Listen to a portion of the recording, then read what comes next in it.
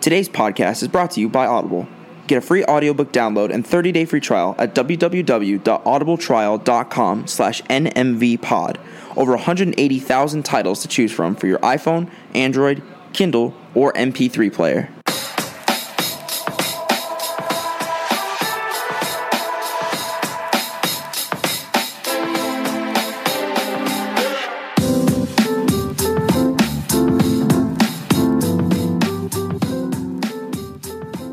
Well, hello and welcome back to the Never Made Varsity podcast. It is our winter season opener. My name is Maverick Hart. You can find me on social media at heartbreak__kid. My name is Aaron. I am back after a long hiatus. I hope you all miss me. And you can find me on Twitter at Aaron P. Friedman. Happy New Year. Welcome to 2019. My name is Colby. You can find me on Twitter at Colby Complains. All one word. It has been a while. We went to the holidays all the way through Christmas and all the way through the New Year. Merry Christmas, everybody. Happy Kwanzaa. Happy New Year. Stuff. Happy New Year. When is it too late to say Happy New Year? I don't know. I went out to dinner yesterday and someone told me Happy New Year. I'm still hearing Happy New Year. I'd say basically all January. I would say. That's a long buffer. Not to say that I would go all the way to the end of January. I'm just saying someone probably will. I feel like it depends where you are and like what you're doing. I feel like if you're in like a hospitality industry, like I feel like Mav, the New Year's season at the Biltmore might be a little extended compared to. Yeah, no, I would definitely say so. Else. Like, I'm still speaking to guests that do very much say Happy New Year when I'm speaking with them. I know Izzy Gutierrez, ESPN said after January 3rd, he no longer says Happy New Year. I feel it's like a hard line for him. I feel like once I go back to school, it's no longer Happy New Year season. New Year, new me. What y'all's resolutions? Don't fall down 2019. Oh, yeah. Got to I'll go for that one. I'll try not to fall down.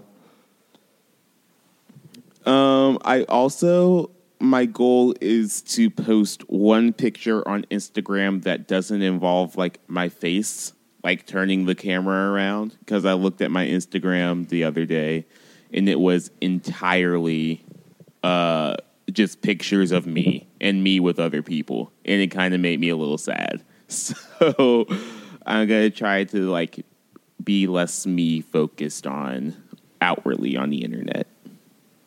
Let me check my profile now. I want to see that. Yeah, I was just scrolling through. I was like, wow, this is a lot of my face. Mav, do you have anything? So the last one that I didn't do of just my face was 1 year minus 5 days ago. If I just off the top of my head, feel free to go through my Instagram. It is also Colby Complains. I think the last time I posted a picture that was not me was when I went to a baseball game with my friend Adam and his dad in Charlotte. I think that was the last time, which was years ago. Yeah, it was June 16th, 2017. Yep. Look at that memory. Wow. Matt, do you have a resolution? No, Aaron, please finish your thought. Okay. If mine's not interesting anyway, so don't worry.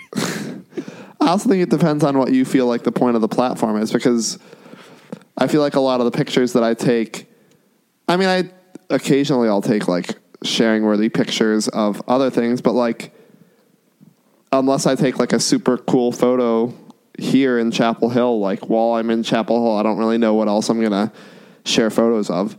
And I feel like that's like what my Snap Story's for. See, now I'm also going to try to use Insta Stories more, and that's all going to be selfies when I'm feeling myself. But that's fair. I've used Insta Story a total of 0 times. See, I feel like everybody uses Insta Stories now, and when I'm working and when I'm doing stuff like for work social media, I use Instagram more. So I guess I'm getting used to it, but I don't know. Okay, Maverick, it's finally your time to shine. What is your resolution? Now I kind of forgot the second one. My first one was just kind of drink some water. Drink a little more water here and there. Good resolution as I'm drinking my water. Also, there it is. Good resolution. Use names more Use in names conversations. more? Oh. Mm-hmm. The Andy Bernard keys to success, personality mirroring, repeat the name, and never break a handshake. No, the name. Someone's name is the best sound a person could ever hear. Yeah, but I do think there's a limit to it as well. Like if I just said Maverick over and over Maverick, then it seems like I'm chastising you, Maverick. Also, I think more like in meeting new people, I guess, or recalling names. Yeah, that's fair.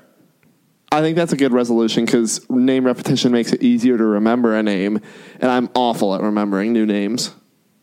Also, for those of you who are listening, which is all of you, there was a visual gag where when Mav said, drink more water, I held up a water bottle and Aaron held up a beer can.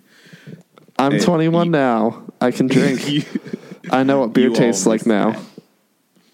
Which I said that I would probably be a couple drinks in when we started this podcast, but I drank like one beer and I did not drink anymore. So yeah, I've had, and that was like at 6. half of this beer over the past 2 hours while I was watching one of my new shows on Netflix. Babysitting a Blue Moon. All right. Y'all ready to jump into some stuff? Yeah, because we took 2 weeks off and a lot happened in 2 weeks. A lot. Oh, yeah. This is the content episode, by the way. Can you tell we recorded this one first? Hi, everybody. Colby from the future here. So, as I'm editing this podcast, I just now realized that we didn't tell y'all that we aren't doing a sports episode this week. Something happened to the audio, so we can't do that. So, this is the only episode you're getting. But yeah, we are hoping to have both episodes back next week, but I just want to step in and say, yeah, there is no sports episode. So, enjoy this bantering about something that never happened. Okay, bye. Oh, and David's not here. And David's not here. Yeah, David is at some high school doing whatever he does at high schools. I was going to say, I don't even know what he's doing. I just assumed he was stranded doing a band thing. Yeah, I'm assuming it has something to do with music. We'll find that out. Or I guess you'll already know. We'll find out tomorrow. Yeah, that's how that works.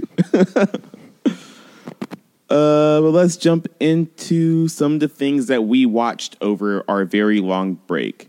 First, the Netflix movie that took everyone by storm, Bird Box. Oh my gosh, it caught fire. And it was like just days after we finished our last pod, and it just absolutely blew up on Twitter and everything. Some people think it was a little hyped. I think one of them is at least in this podcast. And he was probably going to speak on it in just a moment. Hello there. Did all three of us watch it? No, I don't think Aaron, you have not. Yeah. But go ahead and spoil it. Like, if it's really that worth not hearing spoilers, then I'll take my headphones off. I'm not sure what there is to spoil, honestly. Because like the premise of it kind of spoils it in of itself in a way. But it's not really. It's in the trailer, so it's not really a spoil. It's not. Go ahead, Mav. I'm getting thoughts together. Yeah. Basically, for anyone that's been under a rock the past 2 weeks, the premise of this story is that all of a sudden these beings that cannot be seen, or they're kind of invisible, otherwise kind of go to Earth, and then anyone who actually does see them drives them to the point where they commit suicide and kill themselves. And so people have to resort to all these tactics to either blind themselves or to not look out or things like that, and still try to live normal lives. And it stars Sandra Bullock, who was just known as the Bird Box Lady. I'm about to fight somebody. She didn't save the Miss United States pageant just to be called the Bird Box Lady. Miss Sandra Congeniality is one of my favorite movies of all time. Sandra Bullock did not float through space just to be haunted by a ghost George Clooney to be called the Bird Box Lady. So she's the main character, and so basically she has kids with her, and she's trying to get them to what is known as a safe location where there are other humans currently living out their lives and trying to survive with these. And one of the subplots is there are people in the world who have actually seen whatever these entities are and are still alive. And so there are some themes about mental illness going into those type of characters and everything else. But overall, what were some general thoughts that you had about it, Colby? Can I say something real quick? I was just going to make Yes. a bad joke. I mean, we're here now, so. Would you call that safe place that they were going to the last safe place? Maybe. There's plenty of places, but I don't think it's that been a either of you minute. got my A Series of Unfortunate Events reference. It's been a while since I've It's read also, those books. I have not revisited that. We'll talk about a series of unfortunate events, or you'll talk about it because I. Oh, have no not one else seen this watched new it? Oh, well, season. that No. was the whole point of my joke, was someone else watched it and would get it and laugh. I hope No, one of our millions of viewers has seen it. Yes, the viewers for this audio podcast. I haven't gotten around to the series of unfortunate events yet because that's a together show for Carla and I, and we're still working through Voltron, which we'll also talk about.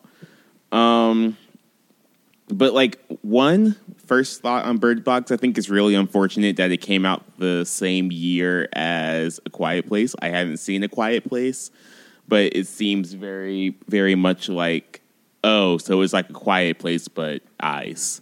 Here, and to comment on that really quickly, Since because you've I have seen it. seen The Quiet Place, Yeah. because I would very much say it's a quiet place on a Netflix budget.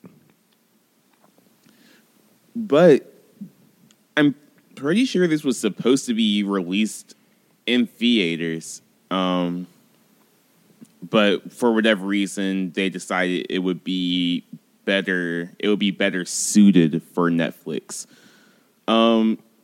Two, now that you started talking about the movie, there's not much plot in this movie. It's very much like character driven. Like it's not plot driven at all. Because basically there's one plot. It's don't die. Yeah. And it's just like what happens to what is like the reactions of the characters either watching other people see the monster or not see the monster. You know? So it's very much a character driven movie, which can make it, for me, slow at times. I also thought it was very predictable. There wasn't many times in the movie where I was like, oh, I didn't see that coming. It was very much like, okay, we're hitting all the beats of a thriller type, not horror thriller type movie. And I don't know. I was kind of bored halfway through. But I think Sandra Bullock, her character arc, I think is actually very rewarding by the time we get to the end. Like the stupid joke I made on Twitter about how she tells somebody not to lie to the children, and then the next scene she tells them that strawberry Pop-Tarts are what strawberries taste like. Yes. Are you saying they're not?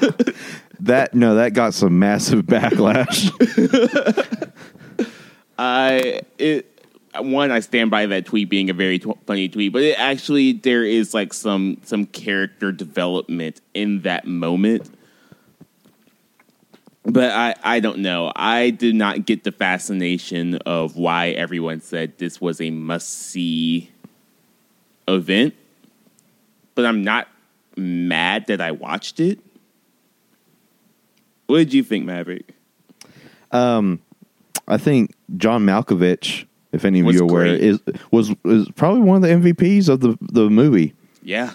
Not going to spoil exactly his role and what kind of a person he is, but I think he's very relatable and he's very much the voice of reason. That's as far as I'm going to go on that. I mean, otherwise, it's had a pretty nice cast. I mean, it did have Sandra Bullock, John Malkovich, Machine Gun Kelly.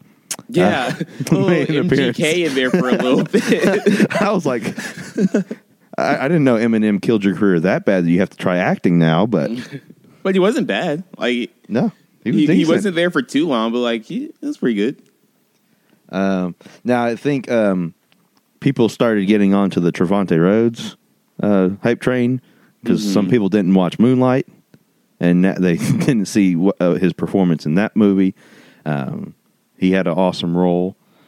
I mean, I thought the kids, as being kids and acting like kids, I thought the actors did pretty well in their roles for their age in this kind of a situation and a genre. Kudos to them.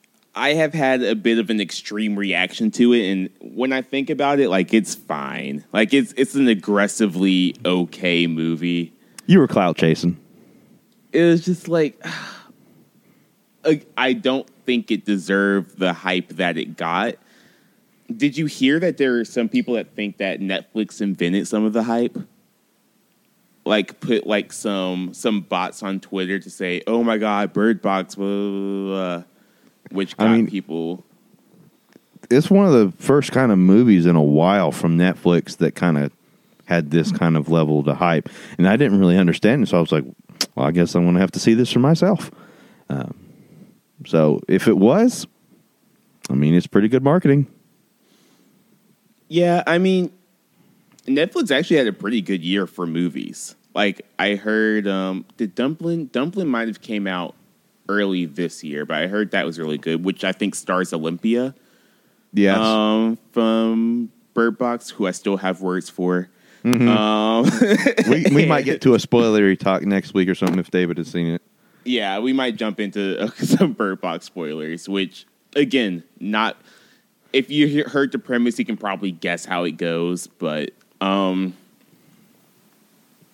let's see. What my train of thought is gone. Wow, okay. Yeah, see, if you're really that interested, watch it. I think it's better than a lot you would see on TV or anything. Oh, I was talking about Netflix original movies. Yeah, Bird Box was, whatever you think of it, was a hit for Netflix. To All the Boys I've Loved Before was a huge hit for Netflix's kind of counter-programming to Crazy Rich Asians. They had a pretty solid year for their own movies. So I think that's something to look out for. With Roma, also Roma being... maybe nominated for Best Picture. I'm pretty sure it won Best Director at the Globes. So, not that which I'm mad at the Golden Globes right now, but Globes are going to globe. Anyway, we should move on to another Netflix project, should we call it? Yeah, I don't know what I would call it. Revolution, because it did have to change the way that Netflix cached stuff. I'm not going to call it a revolution because I'll get into that later. Bandersnatch, the Black Mirror edition for this year. So there's about 6 hours of content for Bandersnatch. I'm pretty sure I've seen all of it. I thought it was like 2 hours. It's just there's a ton of different paths. I think there's 6 total hours. Of unique footage or of total? Of unique footage. And it should take you about an hour and a half to get to one of like the main endings. Yeah.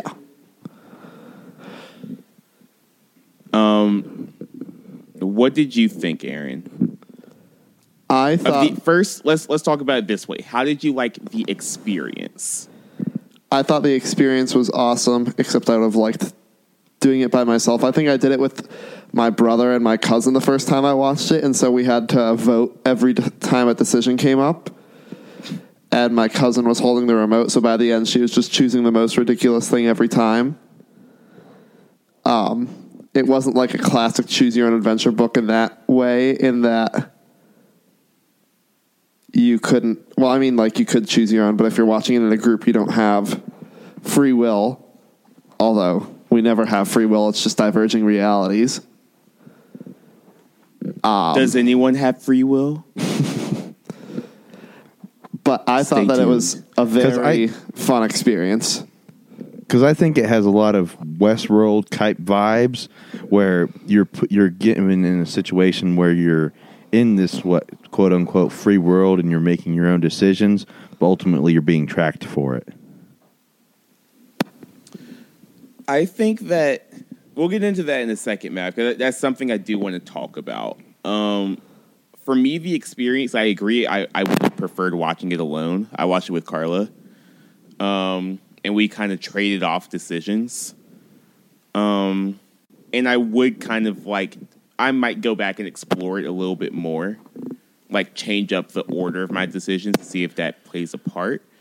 But my main question is, do you think this is going to be a thing that people are going to want, like a thing that studios are going to want to do, like a choose your adventure type of story? I don't think that Just it's admit going to it. be. People want episode 8 to be like this so they can change it and be canonically different.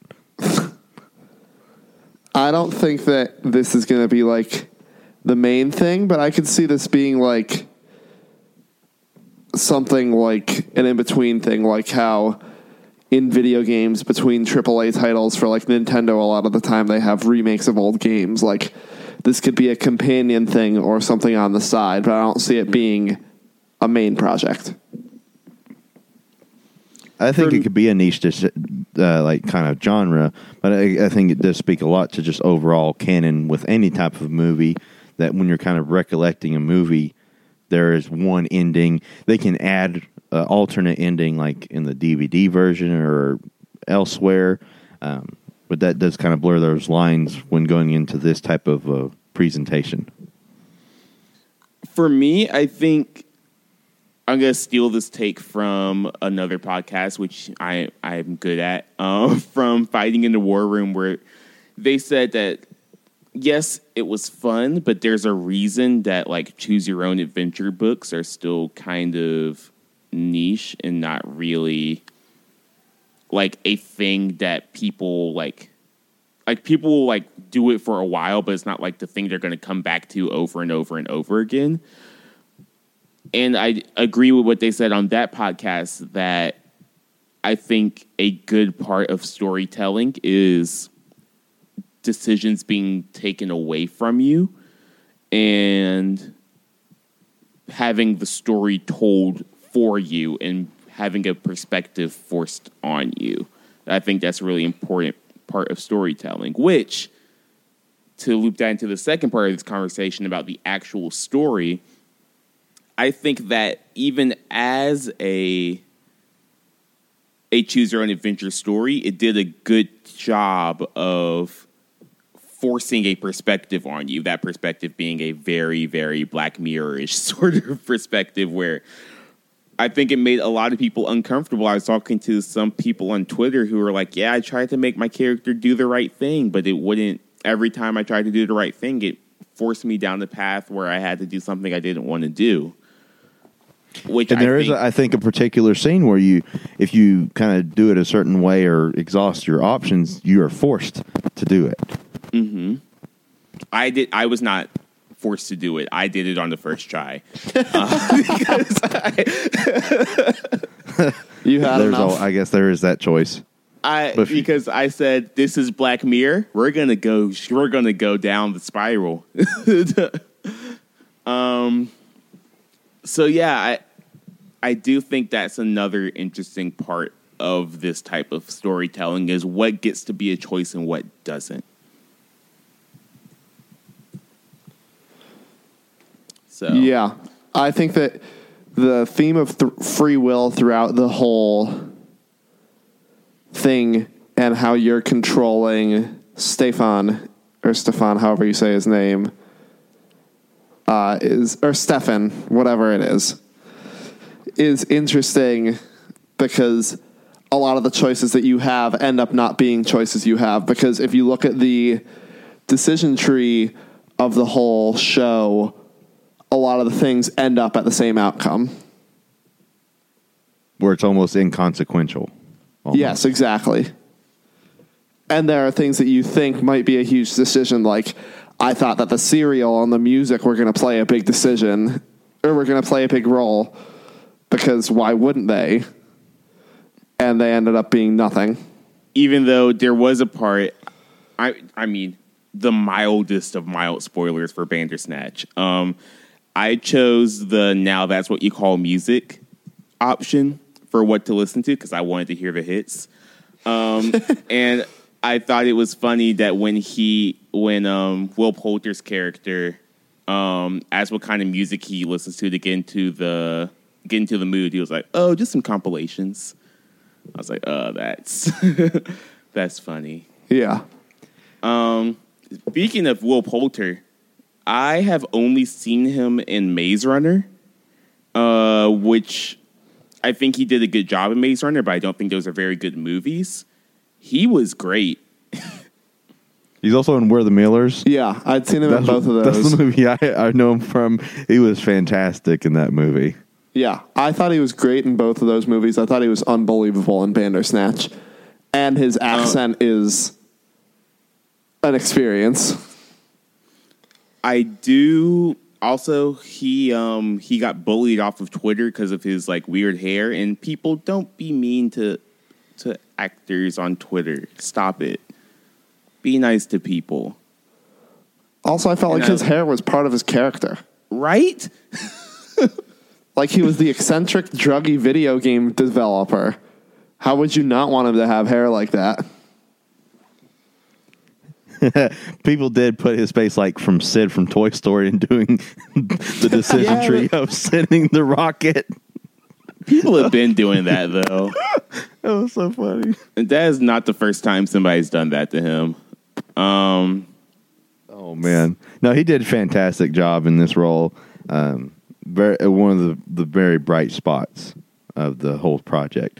I mean, going back to the whole conversation about the free will, I think at least they do acknowledge it in a sense in some of the plot lines that they understand, too, about the whole idea of free will, especially in the characters, because they kind of feel it in a way themselves. Yeah. I mean, not in a way. Yeah. Which I think was a good way to break the fourth wall. I think sometimes in quote unquote in today's day and age, I think it can be a little exhausting for characters to break the fourth wall all the time. I think this was a very tasteful way to do it. But we should move on because we have a lot to talk about. But just real quickly, Aaron, would you recommend? Yes, without question. Maverick. I've never really been into the Black Mirror, but I'm always for interesting concepts. So if you're interested in seeing something new, I would definitely give it a try. Yeah, I'm all about the big swing, and I think this was a big swing for Black Mirror, and I appreciate it. So I would say go for it. Voltron. I am on episode 9 of the final season. So I don't have like all the way thoughts, but Aaron, what did you think? I think it's very meh. It's fun to watch, but the first half of the season is filler. And how can you have the first half of the last season of a show be filler and then have the second half be completely rushed? Not that any of the first half's bad episodes, but it just doesn't feel in place. See, my thing about, because I have I think 3 or 4 episodes left. I kind of like them going back to the less serious all the time episodes and having some more just like the characters being themselves in the world that they've created. So I appreciated that aspect of it.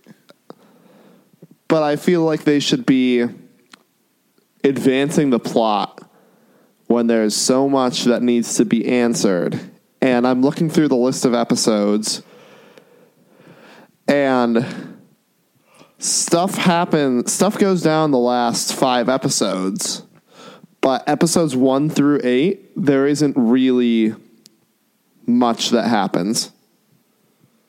Like, Clear Day is a very fun episode, but what does Clear Day have to do with saving the universe? Clear Day was so fun. I like the song. And the episode, the quote-unquote mall episode of this season, was also a very fun episode. And just an interesting way to tell the story of Voltron. And I thought the vlog episode was an interesting storytelling method too, but I feel like those episodes would have been better suited to make every other season an episode longer and have an extra filler episode, and then have a down to business 8 episodes to end the show. Perhaps. I think some of that is because they set up a lot at the end of last season. And now we're seeing the end of that. So, yeah. I haven't finished it yet. I'll probably finish it next week. But, yeah, I'm interested to see how it ends. All that I'm going to say about the ending is that you're not going to be surprised at all.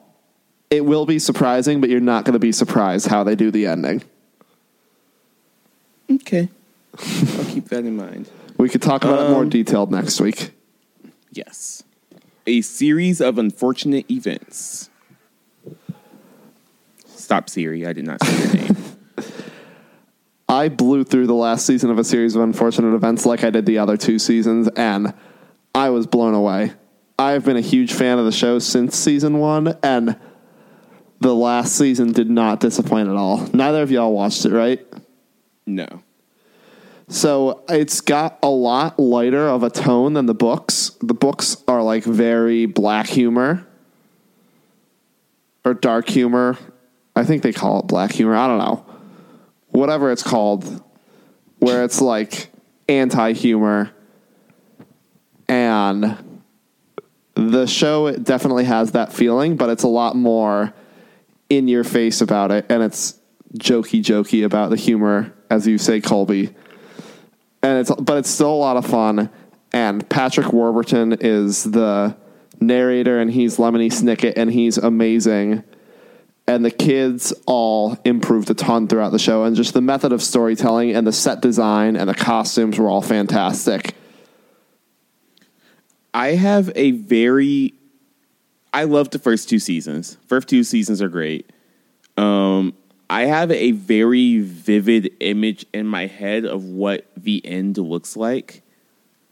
Like if you've seen the cover of the book, this isn't a spoiler, what that island looks like. Yeah. So I'm interested to see if everything this might be a case of, it's good, but how I envisioned it was blah, blah, blah, blah. Yeah, so I can see that. The island was not the way that I envisioned it, but, I think the best book is almost definitely The Penultimate Peril, and the best episode was definitely The Penultimate Peril, and it blew everything out of the water, and it did a good job of packaging all the themes of the show and the books. And the plot was great, and the acting was well done, and it was overall very good. I feel like the show has really become like a Wes Anderson-esque doing in the set design and in the humor style, and I'm a huge fan of that. I can see it in the cinematography. Yeah, and how they compose the shots is very much like balanced and flat. I can see where you're coming from, and that it's not nearly as vibrant. Oh, definitely not. Definitely not. Wes Anderson project, but I definitely see where you're coming from it there. Yeah. And on the subject of breaking the fourth wall, unless we need to move on. No, last thought. I was just going to say that they break the fourth wall a ton in the show, and I always think it's hilarious. Instant Hotel. So I found this show when I was bored yesterday after class, and I have watched almost 2 full 5-episode mini seasons of it in the past day. It is basically House Hunters, but Australia and Airbnb, and it's a competition. And it is everything that I want it to be. I get to look at awesome houses, and I get to see catty drama. And I get to see Australia, which I'm not an expert on. Oh, man. Catty dramas. Well, because they realize that it's a competition, so they can be catty about criticizing the houses that they're staying in. So the premise of the show is there are 5 couples, and they each have an instant hotel, which is what they call an Airbnb. And so the other 4 couples each stay at one of the couples' houses for a night, and they rotate. And each of the 4 couples rates the house, and they rate it based on how nice the house is, how well they sleep, the value for the money, and the location, and like what there is to do. And then there's a hotel expert who also rates the house. And then the hosts rate the guests. And as the seasons go on, it gets to be more drama, as you can imagine, and it's great. I know I'm going on a tangent, and we got to go on. Speaking of catty dramas in Australia, did y'all see this viral clip from The Bachelor?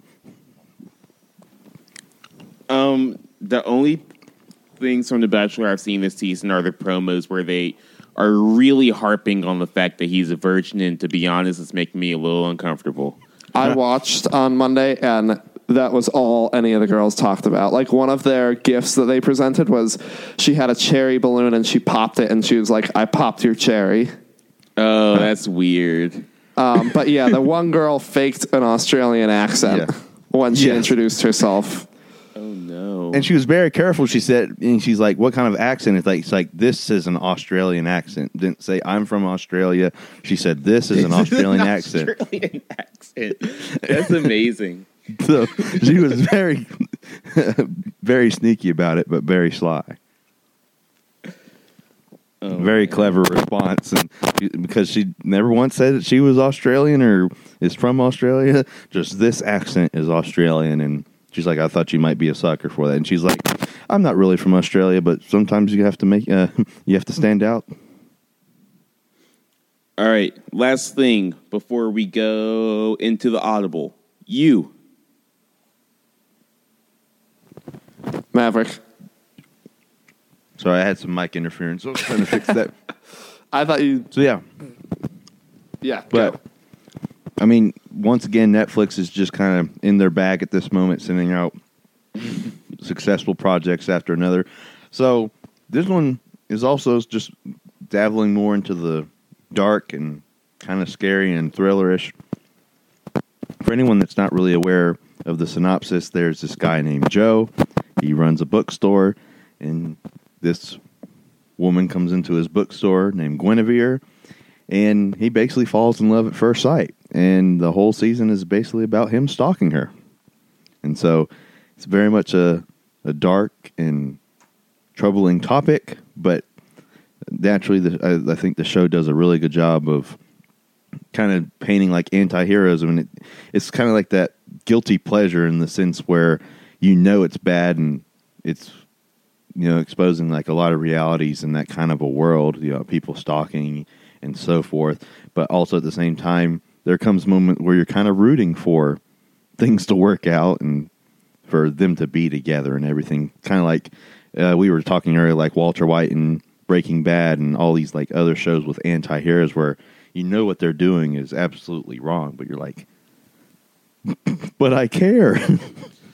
And so, but I think it broaches a lot of topics like social media, everything else. And I think ultimately, because it does a whole lot of different ideas about stalking and what constitutes it.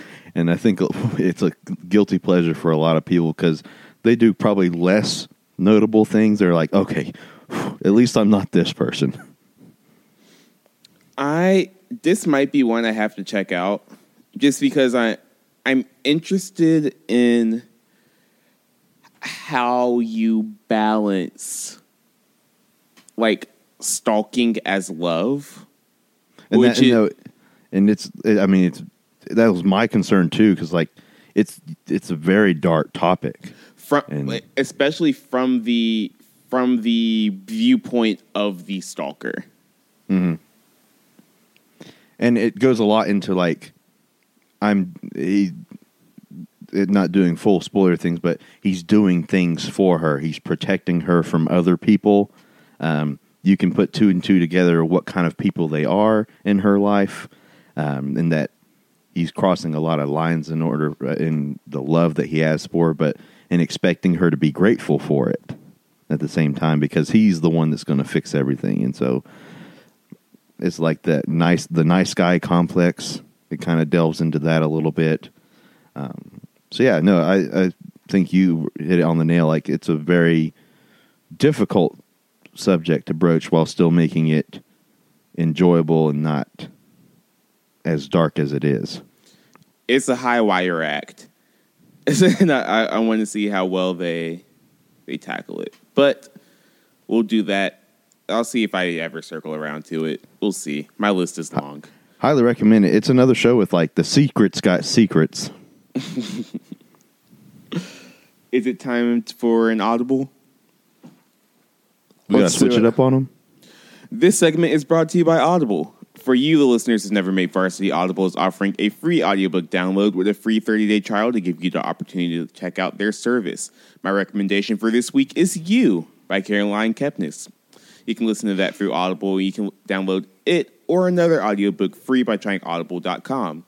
To download your free audiobook today, go to audibletrial.com/NMVpod. Again, that's audibletrial.com/NMVpod for your free audiobook. So, we have an Audible. We're also 40 minutes in. We can make it quick. Well, it's yours, so go for it. I mean, I don't really know what to make the Audible. The subject is just food on Franklin, because there's the inevitable semester turnover. So, Asia Cafe who didn't closed. survive? Asia Cafe On closed. Franklin Street. What? Oh, I didn't like that much. And y'all better put some respect on the Asia Cafe. And Tamati closed as well. After 8 months open. Asia Cafe, in my opinion, will not be missed, because I would rather just pay the extra $1 for delivery and get Jade Palace or Hunam, which I think are superior quality. Although I do think Colby's counter argument is valid for his personal preference. Yeah, I'm pretty sure Carla and I were the only ones keeping Asia Cafe in business. But I think that both Jade Palace and Hunam are too saucy with their their General Tso's and Sesame. When Asia Cafe had just the best, you put some sauce on it, but it's not drowning in it. And it was good. See, also, Asia Cafe should pay us. I like my... Well, they can't pay us anymore because they're gone. But yikes. I like my General Tso's chicken drowning. So yeah, I feel like that's a personal preference thing. Tamati, I never once visited. Yaya Tea, I frequent because they have good bubble tea, and I love bubble tea. And they also have a bunch of imported Japanese candy, which I need to try because it seems fun and yummy. And the other major change is that Hibachi made their prices I don't know about all their prices, but they made their lunch special $1 more expensive. So now it's $8 instead of $7. Which still isn't a deal. Yeah, it's still a great deal, but that extra $1 will add up.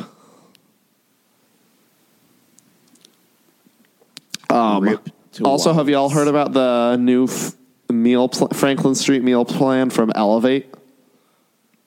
No. I've seen memes about it on Facebook. They have the most aggressive advertising campaign. Basically, it's at here, Michigan, Florida State, and a couple other schools. And the way it works is you pay $9-ish a meal. depending on how many meals you buy, and they roll over every semester, and you order things from their app, and then you just pick it up and go, and it's like supposed to be a better deal and more accessible than dining halls. And I think in theory it's a good idea, but in practice it's not very worthwhile. Like, Hibachi's on it, and their thing is you get the lunch special for one swipe, but that's $9 for an $8 meal. Or like Cosmic is on it, and one swipe is 3 chicken tacos. Cosmic be still my heart. I love Cosmic.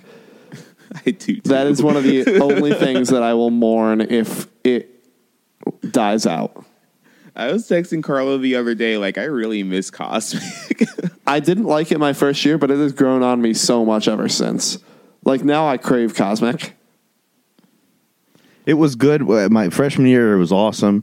Like, my sophomore year and junior year kind of died down as Bandito stole my heart. And then senior year with trivia, I was like, you're not too bad after all. I've actually only been to Banditos like twice this whole year. Shame. And I also still I've had to haven't find a been new to the ACP place here, back home. I haven't been to the redesigned Monterey yet. I have been in that new one. It's a lot larger. Yeah. And they don't do the queso special at that one anymore. Yep. But also, my ACP was dry the last time I went there. I was kind of disappointed. Oh, Y'all love while some we're on this sauce. major food tangent, I went to the Pit in Durham yesterday, and oh my gosh, it was so good. What is it?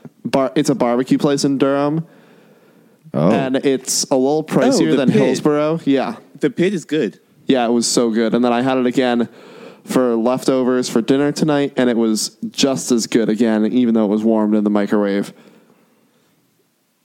Highly, highly recommend. And it comes with free Hush Puppies and biscuits. It is a 10 out of 10, although it is a little more expensive than Hillsborough barbecue. So just keep that in mind. So what is the comparison like to a place like Hillsborough? So like a 2-item plate with 2 sides is $18. Woo! So like $5 more expensive, but it's like really, really good quality. And Might have also, to try that when I go back down. right by there, Megan and I drove by a barcade and an axe throwing place, so I want to try both of those out next time I'm there. Because axe throwing seems very fun. And you can never go wrong with a barcade. Yeah. Tag. Are there any places that are like closed but have not gotten a new place to yet? Tomati has not gotten a new place yet. Smoothie King. Wait, no. Did Smoothie King close, or is it still open? I feel like it closed. Maybe. Rip. I think it did close because there's a hemp shop going in somewhere. What? Like selling like CBD oil, probably. Not like actual marijuana. Oh. I don't remember if that's where... Yeah, that's where Smoothie King was. Sweet Frog turned into Tomati, which turned into nothing at the moment. And Asia Cafe is now turning into a curry place. And the Krispy Kreme is still empty, I'm pretty sure. Rip Krispy Kreme. I still can't believe that That's didn't unreal. succeed on Franklin Street. Like, I mean, you got... donuts and college kids, and they had a monopoly on the industry because the nearest Dunkin' is by Estes. But Insomnia. Yeah, but Insomnia is not open in the mornings. But they deliver at night. That's true. Was the Krispy Kreme 24-hour? No. It was not. When did it I know, close 'cause down? I wanted some donuts real late one time, and it was very sad. Because I feel like it would corner the breakfast crowd for people who don't have time to go to somewhere like Sutton's or Ye Old Waffle Shop. I'm getting hungry. It Most hungry? is 10:45. Yeah, now I'm hungry talking about all this food. Now I kind of want Waffle House. Go get some Waffle House when we finish. Maybe. I saw Aquaman. Directed by James Wan, who did a bunch of horror movies and also Furious 7. I liked it. I think it is a clear second as far as like DCEU movies. Wow. Yeah, it's a very clear second as far as DCEU movies. It is the one thing I'll say that I did not like about it. James Wan is a horror director, and this is very much paced like a horror movie, where it feels like every quiet moment is just waiting for something to explode or something to pop out of nowhere or for something to happen. So you can't really like savor the quiet moments in the movie without waiting for something to happen. And I think that's to its detriment. It's long. It's 2 hours and 20 minutes. And there's so much exposition of stuff I don't care about. Like there was a 5-minute dialogue sequence of them just like talking to each other, but really just explaining to the audience how ocean politics works. And it was very draining very early in the movie. I really feel like they could have taken a good 30 minutes out of this movie and it would have been better for it. But the further away I get from the movie, the more I like it. I would, if you are interested in superhero movies, I think Aquaman is a good one to go see. Let's see. Vice. Oh, yeah. I watched it. What did you think? Because I have heard a lot of things about Vice. I thought it was a little weird. It was interesting, but I didn't really learn anything new about Dick Cheney. And it was weird because they kind of juxtaposed it with being a serious movie while also trying to be funny. And it just didn't hit a lot of the time. A lot of the criticism I've heard is that it's just a lot of like dunking on the right and dunking on the Bush administration, which is kind of weird to do and a little pointless in 2018/2019, where there's not really that much new to say about the Bush administration. Yeah, I definitely think that's a shortcoming of the movie is that unless you know nothing about the Bush administration or about Dick Cheney, you're not going to learn anything new in the movie. But they do acknowledge in the end, I think there was a post-credit scene and they acknowledged that it was a movie made for liberals. And like, I would be shocked if conservatives walked out of the movie happy because it was just crapping on Cheney and on the whole administration over and over and over again.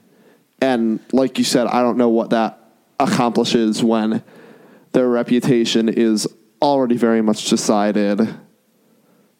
What, 11 years after they've been out of the White House.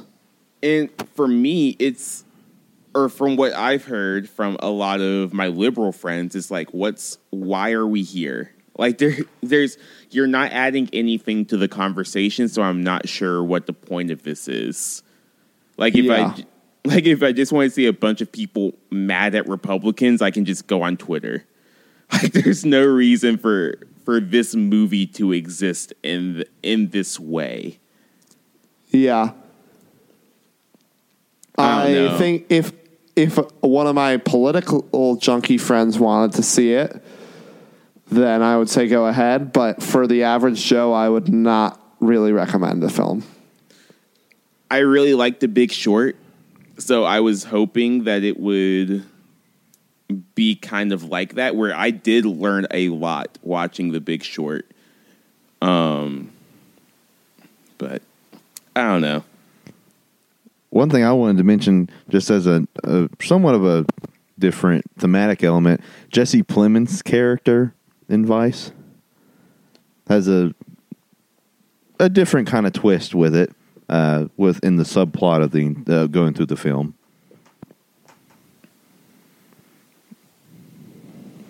Let's see. I haven't seen it, so I don't. Which character? Kurt.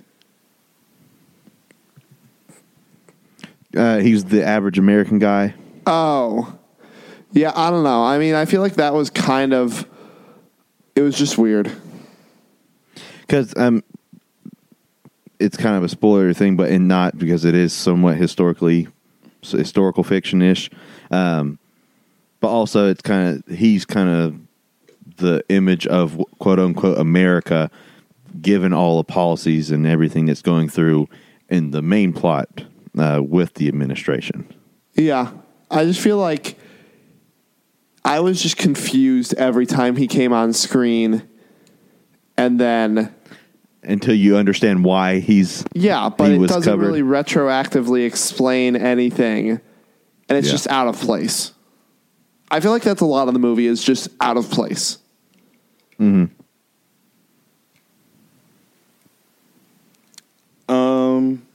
I saw Bumblebee.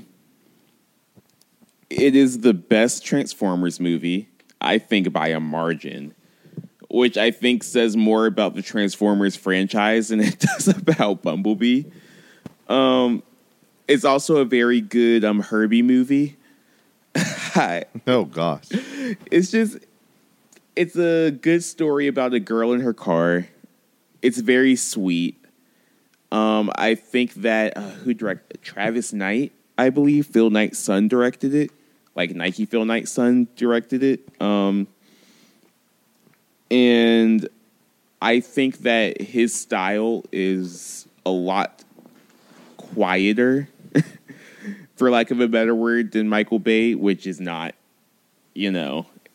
that's not a high bar to clear. But I think that the kind of softer moments of the movie, emotionally and like volume-wise, do a lot for it. So Haley Steinfeld's great. John Cena is John Cena.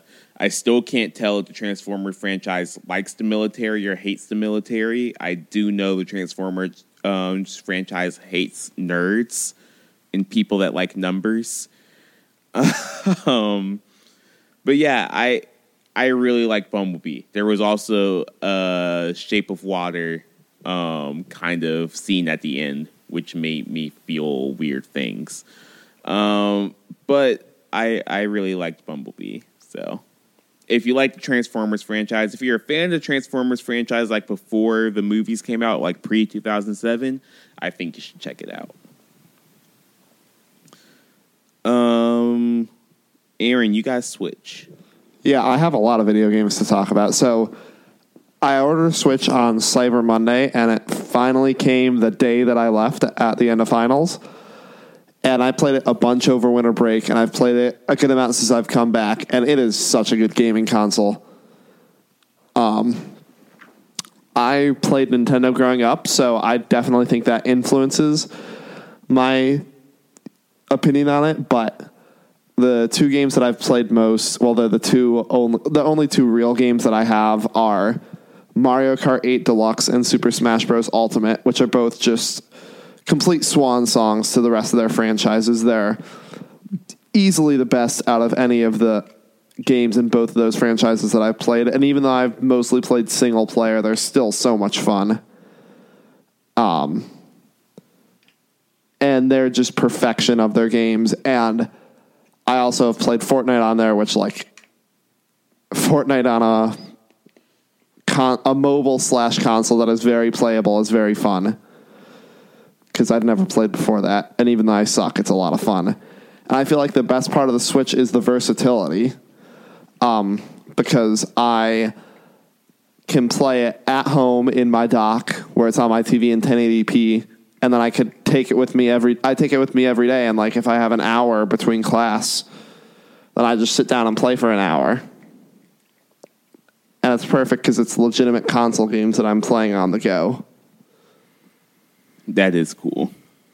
And also the controllers are very versatile, which is awesome. So the way the Joy-Cons work, which are the controllers that are attached to the console, they're each half or a whole controller. So when it's on the console, the left one and the right one are each half of the controller. So you have the left joystick and the D-pad and the right joystick and the ABXY buttons. But if you're playing 2-player and you just have those, they each could be their own controller. So you turn them sideways, and they each have a joystick and ABXY and an L and an R button. So with 2 sets of Joy-Cons, which is what I have, I could play 4-player or I could play 2-player with full controllers, which is really great for hanging out with people and playing. Yeah. So yeah, it is like a 10 out of 10 console from me. What about the 3DS? Yeah, so I also am back into playing my 3DS now because they re-released my all-time favorite DS game on 3DS, Mario and Luigi Bowser's Inside Story, which if you've never played the Mario and Luigi series, it's a lot different than the regular Mario games in that you're doing 2-player battles, kind of, where both Mario and Luigi are equally the protagonist and you're always doing stuff in a team. And then Bowser's Inside Story is a different version where Bowser is also a protagonist and you're going against this other dude. And it's a lot of fun. So basically Bowser swallows everything, including the bros, and half the game is inside Bowser's body and half the game is in the overworld. And I've played 6.5 hours in the 24 hours that I've had it. So yeah, it is an excellent game. If you're looking for a DS game or a 3DS game, I highly recommend playing the original or remastered version. Oh, I just remembered before I go into my last topic. I played the Spider-Man DLC, and it's great. Again, Spider-Man on PS4 is my favorite game of the year, and I'm glad I played the DLC. It was very fun. I played it all in 3 days. Oh, also, before you go on, I think that part of my problem with getting a new console, though, is that I now have a list of like $600 worth of stuff that I want to get for it. Because I want to get another controller and I want to get like 8 games now. And it's all very expensive. It is very expensive. So I need to buy things in moderation. Have y'all seen the promos for The Masked Singer? I have not. I have not either. The Masked Singer is a new game show on Fox, or a reality singing show on Fox, which comes straight from the dystopian future where all the singing shows that we watch are from already famous people. The concept of the show is that there are 16 celebrities in masks, and every show they go in pairs and like do a sing-off, and whoever loses gets put on the chopping block, and the worst singer of the night is voted on, and then they whoever loses has to take off their mask, and we figure out who the celebrity is. And that's the whole show. Interesting. It is so great. It is so addictive. Like, I saw the show and I was like, I'm going to really love this, aren't I?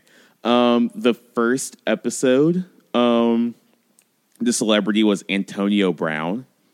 He sang My Is that Prerogative. what he was doing instead of playing football? Yes, he was. It was filmed in like June. But yeah, he sang My Prerogative. And then last week it was Tommy Chong from Cheech and Chong. So they have a wide array of celebrities, and I'm interested in seeing who they all are. I will give updates every week on what's going on The Masked Singer, because it's going to be that show for me. Are you going to say something? You look like No. I was just going to say that the first couple times you said it, I thought you said the mass singer, not the masked singer. No, And I was very confused. No. Because I thought you said there are a bunch of singers, or there are a bunch of celebrities in mass. I was like, is this a Christian show? So yeah, Not quite. that seems interesting. I highly recommend you watch it. Both episodes are on like Fox's website. I say check them out. So do they like get something for winning, or is it just like, oh, okay, when you find out who I don't was think so. under the mask? I think it's just, oh, okay, you were the best singer in the mask. Interesting. Also, Tommy Chong can't lip sync and it's kind of really funny. But that's all I have for this episode. It was a lot of content we had to sift through, but we made it. And I was about to switch back to GarageBand, and my desktop is the 2 sunsets. That's very nice. The dual sunsets on Tatooine. Okay. Yeah. Y'all ready to get out of here? Sure. Fine by I'm me. just going to go back to my video game. I'm going to find some food. It's 11 o'clock at night, and I'm hungry.